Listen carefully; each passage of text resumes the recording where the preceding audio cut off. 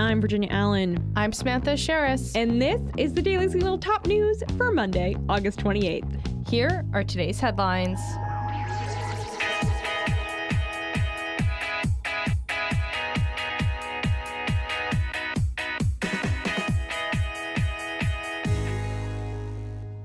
A judge has set the court date for former President Donald Trump's election interference case.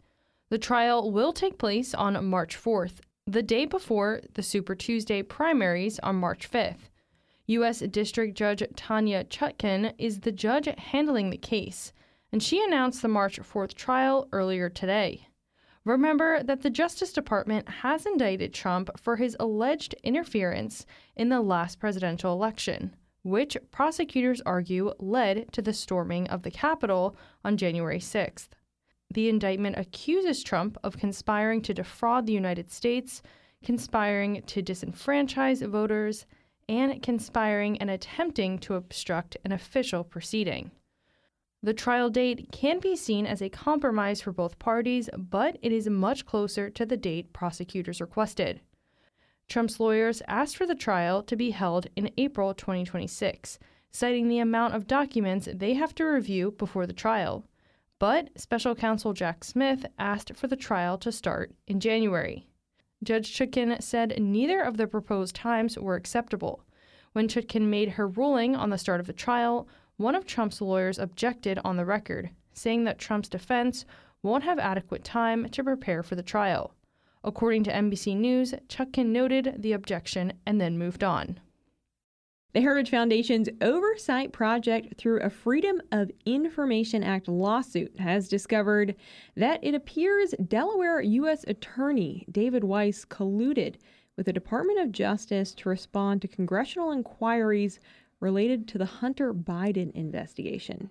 Here with us to explain more is Director of the Heritage Foundation's Oversight Project, Mike Howell. Mike, thanks for being with us. Thanks for having me. All right, so let's go to the beginning first. Give us a refresher. Who is David Weiss? So David Weiss is the U.S. Attorney for Delaware, which means he's a DOJ appointee who was in charge of the Hunter Biden investigation for, the last 5 years. Recently, he's been changed in title to special counsel, which, supposedly gives him more flexibility. But the cat's already out of the bag on David Weiss. He cooked up the plea deal that we blew up in federal court on Hunter Biden. He's, playing for the other team pretty squarely on this.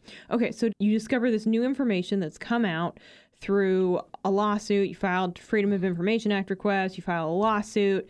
You've just gotten new information about the relationship that Weiss has had with the DOJ, correspondence between them related to Hunter Biden. What have you learned? What's this new information? So forgive me if I'm not exact on my dates, but about 5 months ago, I would say, Jim Jordan sent a letter to Garland asking for all the communications between Garland, DOJ headquarters, and this supposedly independent, guy, Weiss. They got stiff-armed. I've gotten zero documents out of DOJ. What we did is we asked for the same things under a different, avenue, FOIA, Freedom of Information Act. They gave us nothing, so we sued. So we're in federal court. DOJ has been fighting every step of the way, litigating things that don't need to be litigated, basically trying to gum up what should be an administrative process. And then we arrive at this point up to late last Friday night when finally a judge had ordered DOJ to comply and start producing some of the documents. So we got 27 pages of documents in total on Friday night, and guess what they showed? They showed that Weiss, when Senator Grassley in particular was writing to Weiss, it wasn't Weiss that was necessarily the one with the pen in the response. Mm-hmm. It was DOJ. And so how can you have this independent investigation? And keep in mind, Merrick Garland told Senator Grassley that, Weiss is basically super independent. He's got more independence than even a special counsel would have. He's doing his own thing. He can bring charges. DOJ and the politicals have nothing to do with it. Well, that's a bold-faced lie because you have basically the lobbyist, the political appointee lobbyist at DOJ, what's known as their Office of Legislative Affairs, are the ones controlling the responses to Congress. So to put it simply, Senator Grassley thinks he's writing to David Weiss, but the responses he gets back and the information he's allowed to get back go through DOJ. And so it just destroys this whole narrative of supposed independence, which has been in tatters, but now we're just, dancing on the grave of it. So then did Weiss and the DOJ lie to Congress? Well, I think if Garland is, to be impeached, that would be the central claim, because he led Congress to believe and, openly stated that Weiss actually had independence to bring charges wherever he wanted, on whatever he wanted. Now, things get complicated because even if Weiss had the independence, I don't think he would have brought some severe charges. I mean, what Weiss did is he, had this plea deal with Hunter Biden to let him off the hook for absolutely everything. So Weiss is, in the bad actor column on this one as well. But, the show they were trying to put on for the public, that Weiss was this, white hat in his own space with his own freedom, free from political controls, that was not true at all. And so, yeah, it's completely within the realm of Congress. If they deem it to be a lie to them, that's a felony. The problem is, guess who would have to prosecute that? Merrick Garland. So good luck. You'd have to wait for another DOJ. So what are the next steps for the Heritage Foundation Oversight Project? So they identified 2,500 pages of documents that are responsive to our request. We've got 27. So it's going to be a slog through federal court. But people should understand just how insane it is that we have to spend, our time fighting for access to information that already belongs to the American people. When the Freedom of Information laws were set up, I think in the 70s, it was this administrative process. You'd basically say, hey, government, I want that document. Government sends you the document. Now that we're in 2023, where you have like ChatGPT, massive computing power, this stuff should be done in minutes. And so what this, corrupt Department of Justice has done is they turned that administrative process, which should be available to, all citizens, into a judicial process, where if you want to get documents out, you need to do what we did at Heritage, start an oversight project, hire lawyers, sue, stay up all night writing briefs, responding to DOJ's dilatory, tactics. And so that's the fight we're in. It's a slog, but more documents to come. And this is only one of, 30 plus lawsuits we have, with dreams for many, many more. Mike Howell, director of the Heritage Foundation's Oversight Project. Mike, we're going to be following all of your work continually at the Oversight Project. Appreciate your time today. Hey, thanks for having me. Florida Governor Ron DeSantis' presidential campaign has taken a backseat in the past several days after a gunman killed 3 people at a Florida Dollar General on Saturday, and a potentially devastating hurricane is headed towards the state. In what appears to have been a racially motivated act of violence, a 21-year-old white man gunned down 3 black people at a Dollar General store in the Newtown neighborhood of Jacksonville, Florida on Saturday. The Associated Press reported that the shooter used a weapon bearing swastikas. The shooter left a suicide note and racist writings for his father. DeSantis condemned the shooter as a major league scumbag, condemning as totally unacceptable the targeting of people based on their race. DeSantis attended a community prayer vigil after the shooting and reportedly was booed by some in the crowd. But this is not the only challenge DeSantis is facing on the home front. Florida is currently bracing for Tropical Storm Idalia. Idalia is expected to be a Category 3 hurricane, and already there have been evacuation orders for Florida's west coast. The hurricane is expected to make landfall later this week. Fox News reports that DeSantis spoke to President Biden today, and Biden has ordered federal assistance to support Florida. DeSantis told the press this morning that the hurricane could potentially cost somebody their life.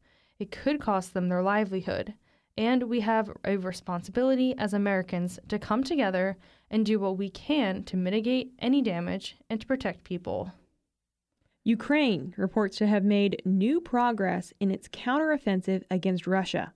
Reuters reports that Ukrainian troops have liberated the southeastern settlement of Robotyne. Ukraine troops are now reportedly working to push further south. Last week, a Ukrainian commander told Reuters that he believes their forces have broken through the most difficult lines of Russian defenses and that troops would be able to move much more quickly now. In a video shared on X, formerly Twitter, Ukraine soldiers raised the flag in the reclaimed settlement and declared, "Mr. President, Commander-in-Chief, the village of Robotyne in the Zaporizhzhia region has been liberated." The soldiers added that the blue and yellow flag will be raised in every Ukrainian village. Political activist Joe the Plumber has died at the age of 49. Joe the Plumber's real name is Samuel Joseph Wurzelbacher. He first gained notoriety in 2008 during then-candidate Barack Obama's run for president. He met with Obama in 2008 and asked how his tax plan would impact a plumbing business he was thinking of starting. The on-camera question gained him notoriety and the identity of Joe the Plumber, which he turned into a brand that he ran with, even earning a book deal and running for Congress in 2012. He was defeated by Ohio Democrat Marcy Kaptur. Joe the Plumber is reported to have died of cancer and left behind his wife, their 3 children, and an adult son from a previous relationship. Today, we are ending the show by remembering the speech that changed America forever. On this day, 60 years ago, Martin Luther King Jr. stood in Washington, D.C. and declared to a crowd, "I have a dream."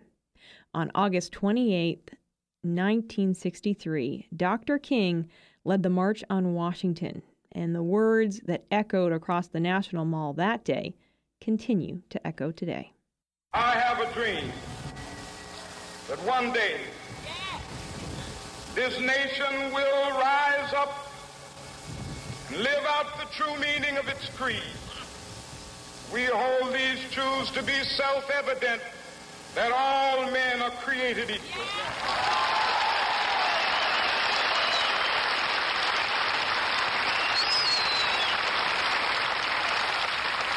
I have a dream that one day on the red hills of Georgia, sons of former slaves and the sons of former slave owners will they be able to sit down together at the table of brotherhood. I have a dream that one day, even the state of Mississippi, a state sweltering with the heat of injustice, sweltering with the heat of oppression, will be transformed into an oasis of freedom and justice. I have a dream.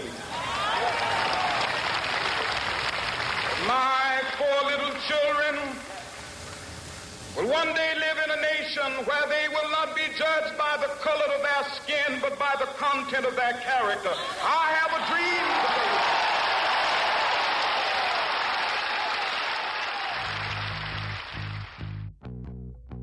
Well, that's a great place to leave it on this Monday. Thanks so much for joining us here on the Daily Signal's Top News.